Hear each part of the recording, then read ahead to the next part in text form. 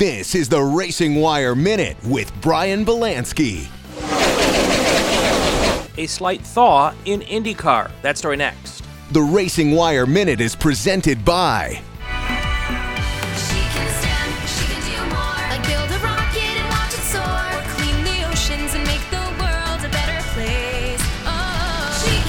Learn more at She Can STEM. Alex Palou announced July 12th he was leaving Chip Ganassi Racing to head to McLaren. The problem is, Ganassi thinks he has a contract with Palou for the next year.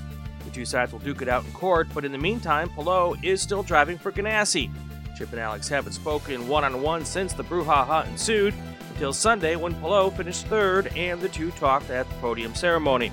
The interaction was cordial. Ganassi likes good finishes, and while the two haven't talked in nearly a month, Palou says even if teammate Scott Dixon hadn't won the race, he thinks Chip would have congratulated him on the podium finish.